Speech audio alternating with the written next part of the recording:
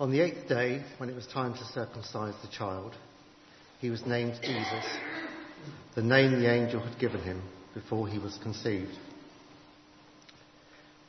When the time came for the purification rites required by the law of Moses, Joseph and Mary took him to Jerusalem to present him to the Lord. As it is written in the law of the Lord, every firstborn male is to be consecrated to the Lord, and to offer a sacrifice in keeping with what is signed or what is said in the law of the Lord, a pair of doves or 2 young pigeons. Now there was a man in Jerusalem called Simeon, who was righteous and devout. He was waiting for the consolation of Israel, and the Holy Spirit was on him. It had been revealed to him by the Holy Spirit that he would not die before he had seen the Lord's Messiah. Moved by the Spirit, he went into the temple courts. When the parents brought in the child Jesus to do for him what the custom of the law required, Simeon took him in his arms and praised God, saying, "Sovereign Lord, as you have promised, you may now dismiss your servant in peace.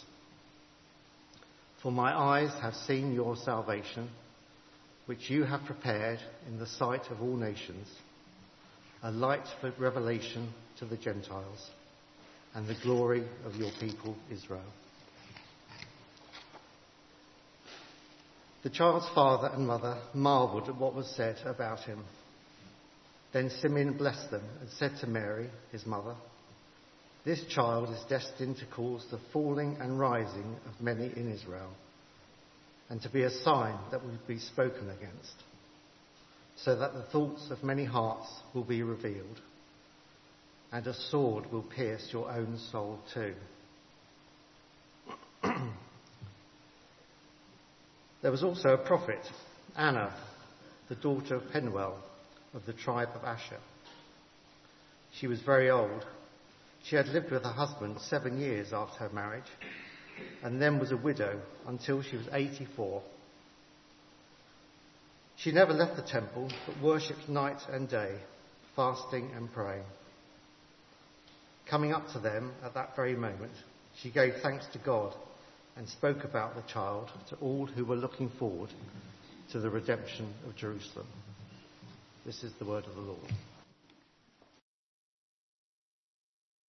So we have Anna and Simeon, 2 older people devoted to spending their time in the temple. Anna, quite a sad story. She's been a widow for possibly around 60 years. And she has devoted herself, as I say, to being around the temple. There must have been lots of jobs and tasks that needed to be done. Daily worship, daily people coming to sacrifice. And she was there every day in the temple. And Simeon, also an older man. Possibly he was a priest in the temple, taking the sacrifices and presenting them to God. But at an early age, at a young age, he had been told through the Holy Spirit that he would not die before seeing the Messiah. What a promise. There was a large number of Jewish people at that time who were waiting and expecting that the Messiah would arrive in their lifetime. But he's got this sort of special insight that the Holy Spirit has met with him and told him something very, very precious. And one day, Mary and Joseph arrive to bring Jesus into the temple. Paintings you see an empty temple and Mary and Joseph coming in with a child and Simeon there and Anna in the background. Chances are the temple was heaving with people, jostling around and bustling and getting in each other's ways. Noise, people selling things. The courtyard was full of people selling the doves and the lambs ready for sacrifice. Money changers out in the temple courtyard as well. And inside, all the people coming in. Daily coming from outside the city into the city for whatever sacrifice they were presenting. Part of the Jewish culture and ritual was to sacrifice at the temple. So the place would have been full. heaving with people. And yet both Anna and Simeon, in that crowd, recognise Jesus for who he is. And Simeon then prophesies into his life. Beautiful words that we say at Evensong in the Nunc Dimittis. Sovereign Lord, as you have promised, you now dismiss your servant in peace. For my eyes have seen your salvation, which you have prepared in the sight of all people, a light for revelation to the Gentiles and for glory to your people Israel. A real song of thanksgiving, of acknowledgement of what God has shown him. My eyes have seen your salvation. But it doesn't stay with the personal. It goes out into the promise for all people. You have prepared in the sight of all people a light for revelation to the Gentiles. This isn't just a promise for himself, although the joy at that promise being fulfilled must have been immense. He saw Jesus for who he was, is, and the promise and the hope for all people. And that beautiful prophecy that we still say, sing regularly and hold on to those words still as a prophecy for what is still to come. Anna and Simeon, this short passage, the only time they're mentioned. So we don't know their prehistory other than what it says, and we certainly don't know what happens afterwards. Let's imagine what life has been like for them. For both of them, there's been a long time of waiting. That long period of widowhood for Anna. All her hopes and dreams, 7 years after her marriage, shattered. And she doesn't remarry. That's a long time of waiting, of being on her own, of life not being as she had hoped or imagined it would have been. And for Simeon, again, that long time of waiting for what the Holy Spirit has promised him. If he knows so clearly that Holy Spirit has spoken to him, you're waiting with real anticipation. It's not just an idle hope. And day by day, and hour by hour, year by year, month by month, Simeon is still waiting for what he knows God has said to him to come true. How might they have lived their lives? Well, they could have lived them with a sense of disappointment, with disillusionment, when things don't go quite as we hope or imagine they might. Disappointment is a very natural and normal response. But they would have had long lives of disappointment if they'd chosen to live like that. They could have chased after other things. I think that would have been a response in today's culture. This hasn't worked, so try something else. This promise doesn't seem to be coming true. Well, let's see what the next promise might be. Forever chasing after the next thing could have been a response. They could have given up on God. Who is he then? Does he care for me? How could he have let this happen to me? Why isn't he delivering what he has promised me? They could have given up on God, and yet they chose to devote their time to being in the temple where they worship God constantly. They could have been angry. Very natural ways of responding to the situations they find themselves in. Instead, they chose to live quiet lives of faithfulness, worshipping God regularly. This isn't just a sort of coming at Christmas and Easter response. They've devoted their lives to being in the temple, to worshipping God regularly. And that's the key for what happens to them. They choose to live their lives close to God, regardless of what has happened. Regardless of what they might still feel from time to time. Let down, disappointed. Did I actually hear God on that? I'm sure they felt those things from time to time. And some days it might have been an active decision to walk into the temple to give praises to God, who so seemingly was absent to them in their lives. But that's what they chose. And as they worshipped God, I imagine they drew closer and closer to him. Because in that place of prayer and worship, we give up a space where God can come in. as we come before God, humbly, with praise, waiting for him, we're giving him space to come and meet with us. And I imagine that throughout their time, they had some special encounters with God. Special moments of knowing his presence close. And recognizing God at work. Because how could Simeon, across a crowded room, have spotted this child who would have looked just like any other child? At a distance he would have seen, this is the moment. This is what I have been waiting for. And he took the baby into his arms and presented him to God and said, this is it. How could he have known that? Despite the paintings, Jesus didn't have a halo around his head.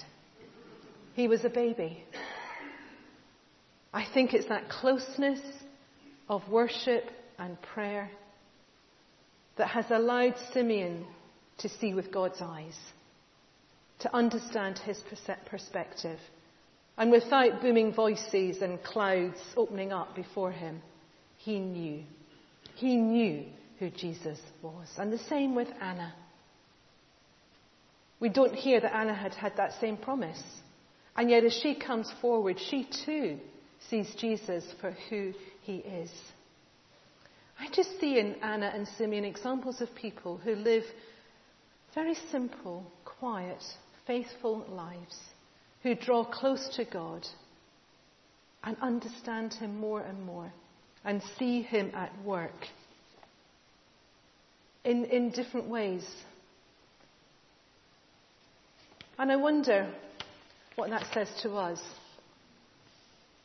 how that challenges us as we often wait for God to reveal himself to us. I keep crying out to you, your Lord, and yet you don't seem to be there. When God seems to have promised us things, and we're still waiting for the fulfillment of them. When we're waiting to see some hope in our lives and in the lives of those around us, and we wait, and we wait, and we wait. How do we respond if we still want to hear God? Because if we choose those other ways of disappointment, of walking away from God, of anger, of chasing other things, we lose the ability to hear his voice. And we're less likely to be able to see him when he does work. It's hard, it's a challenge. But there's something about regular, faithful prayer and worship, even when we don't feel like it. Even when we feel that God has let us down. But coming before him and trusting him and believing him and worshipping him and praising him. Perhaps using other people's words. Perhaps reading the Psalms from 1 to 150 and using the words of those who have gone before us. Because we haven't got the words. There is something about regular prayer and worship that keeps us close to God. So that when he does work in our lives and in the lives of those around us, we see it. And it may not be as a clamouring voice, but we know deep inside. When I think back over my life and how has God spoken to me, how have I known God is saying something? Most of the time, it's a quiet intuition. It's almost like a feeling of certainty, a feeling of peace. That yes, God is in this. Sometimes it might be a little bit more dramatic than that. And sometimes I can be having a conversation with somebody and almost feel goosebumps down my back and think, oh gosh, God's here. Not that I was expecting him, not that I'd even prayed for him to be in that conversation. But God is speaking. He is at work in our lives. And we need to tune in. To tune into who he is and to what he is saying. And there may be no mountaintop experiences. But that moment of recognition of Jesus is the most powerful that we could ever hope for. And to open our eyes into a situation and see Jesus there, to see God there in it, is all we need. Anna and Simeon waited and waited and waited. But in that active waiting, they never lost sight of God. And they continued to pray and to worship him, to draw close to God. And I think when Simeon would have told his story, there would have been many other incidents where he just happened to be beside the right person who needed him at that moment. And when he's in heaven, perhaps other people will also say to him, you were there when I needed you. And he never even realized. The same with Anna, because they walked closely with God and were able to be moved by him and to recognize him. I just think that's a huge challenge for us all, because it's the hardest. It takes the biggest discipline. To wait and not always believe that God is there is really hard. But Anna and Simeon are examples to us of how we might respond in that waiting. I want to read a poetic interpretation of this passage, just to give us some time to think about our own lives and where we are waiting. And as I read, just to lift those situations to God and to say, even though I may not hear you, I still believe that you are God and sovereign and will reveal yourself. Every day, the two of them would make their way to the temple. In days gone by, he had gone with head held high to play his part. Nowadays, there were younger, leaner men to take his place, and he preferred to watch. As many blazing summers had come and gone, so he had grown to know this place like the lines on his leathery hand. He knew every cracked flagstone and every scarred brick. He knew where the shadows fell on their daily march around the courtyards. He knew where the poorest would gather to watch without being seen, and where the rich would strut, preening their robes like peacocks for all to see. He knew where the smells of the bazaar would tumble over the temple walls like uninvited guests, and where the waft of incense would tug the soul to higher things. These days he liked to sit rather than walk in this hallowed place and nurse the word in his heart. It had grown stronger of late, like a bell on a buoy at sea, clanging insistent in the distance. Today it was almost deafening. He could hardly hear a thing above its din by the time they arrived. Their eyes were furtive, this young couple, darting everywhere and clutching the baby's helpless bundle tight, as if the whole world depended on it. Feeling that his very head would burst with the noise, he took the child from them and shouted above the clanging words, "This is the child." And then, in harmony now with the bell's note, he spoke of promises fulfilled and eyes opened, of light shed from heaven, and a sword to pierce the heart of the young woman who stood before him. Smiling at her, the light dancing in his watery eyes, he returned the child. It was over now, the waiting done. Simeon returned to the house of his birth, returned to the arms of his Maker, and the word, set free from his heart, found its way elsewhere. And Heavenly Father, we long to hear your voice, to see you at work, to recognize you for where you are. Would you draw us closer to you so that we are in tune with you, that when you do appear, we don't miss it. Give us a discipline of prayer and worship that we might know you. In Jesus' name, amen.